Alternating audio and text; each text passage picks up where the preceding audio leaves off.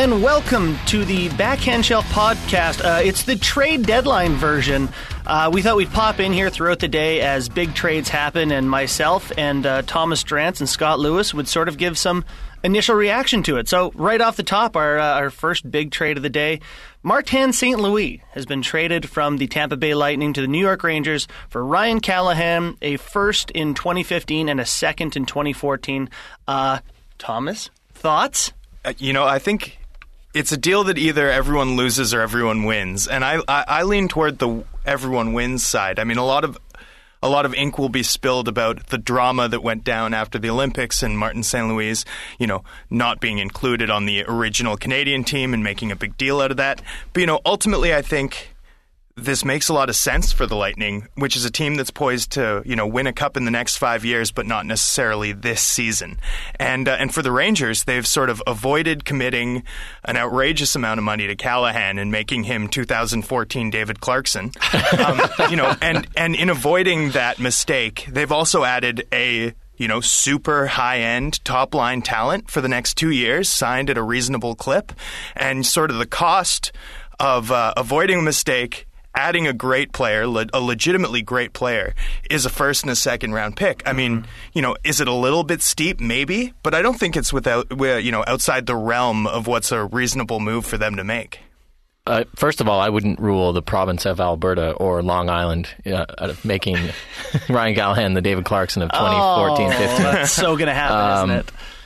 Yeah, it's a funny thing, like the drama, the behind the scenes drama, which everyone's going to talk about, everyone's going to write about it, and you kind of have to mention it.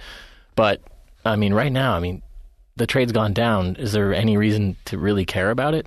I mean, I don't know how Martin St. Louis doesn't come out of this looking a bit selfish, but he's put himself in a really good position in New York. And Tampa, like Drance said, they're not in a position to win the cup this year, but now you've got a spot on the wing open up for Jonathan Drouin, maybe later this season when the queue's wrapped up, next year moving forward. I still don't really get why you ask out of the third place team in the Atlantic Division there, or is that what they call it now? Is it? In the Eastern Conference, I think we'll go with it, just for the big picture's sake. The Florthies. Yeah. It's funny. They kind of both come off looking bad to me, just in terms of the players. I'll get to the teams in a second. But Ryan Callahan was offered, as the captain of the New York Rangers, 6 years times $6 million.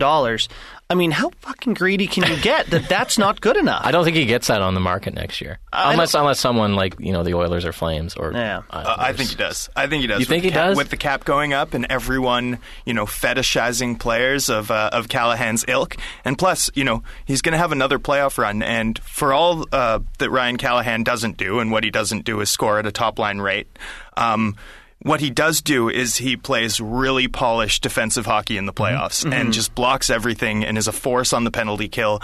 And, general managers get raging boners when they watch Ryan Callahan play in the postseason. That'll happen again this spring. Yeah, you're probably right. And I think you have to keep in mind how tough a situation Steve Yzerman was in here, because first off, he had a disgruntled player, a disgruntled captain that asked out in 2009, asked out again this year. They had a bad relationship, and he wanted off the team. So if you're trying to make that happen, the guy says to you, I'll only go to the New York Rangers.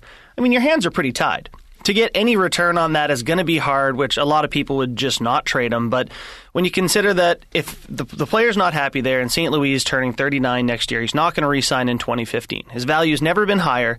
You're able to get Callahan, which, he's still a useful player for this team. So Tampa's going to make playoffs. They're going to have a decent run, gain some experience.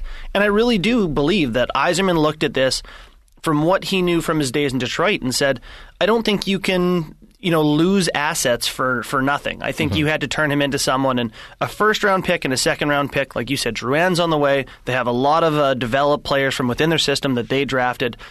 I think Tampa did fine. I know people are not pumped to see him St. Louis leave, but I don't think they got killed.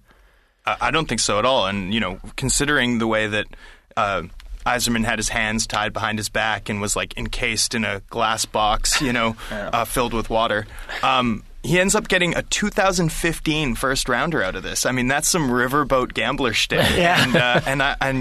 I respect that a lot. And then there's a whole ton of weird conditions on these picks. Like the 2014 second that Tampa got becomes a 2014 first round pick. Right. If the Rangers advance to the conference final, which let's be honest, is a pretty reasonable.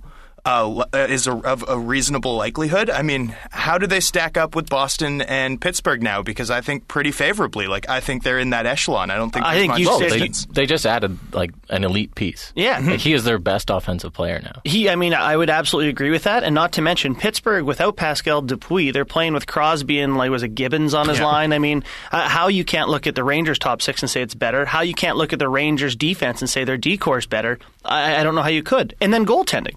So to me, the Rangers are now a better team than Pittsburgh. That sort of gave them the bump. And yeah, I'm with Thomas. I feel like this is a deal that everyone won. Can we have a Tampa Bay New York Rangers playoff matchup? Oh, I don't think there's any way we can avoid that. The karmic gods of hockey are sure to bestow that upon us. All right. Well, thank you guys very much for that. We will be back in the podcast booth the next time a big trade happens. So that's it for now. We'll talk to you again later. Hey, if you got something to say, send us an email. Backhandshelf@thescore.com.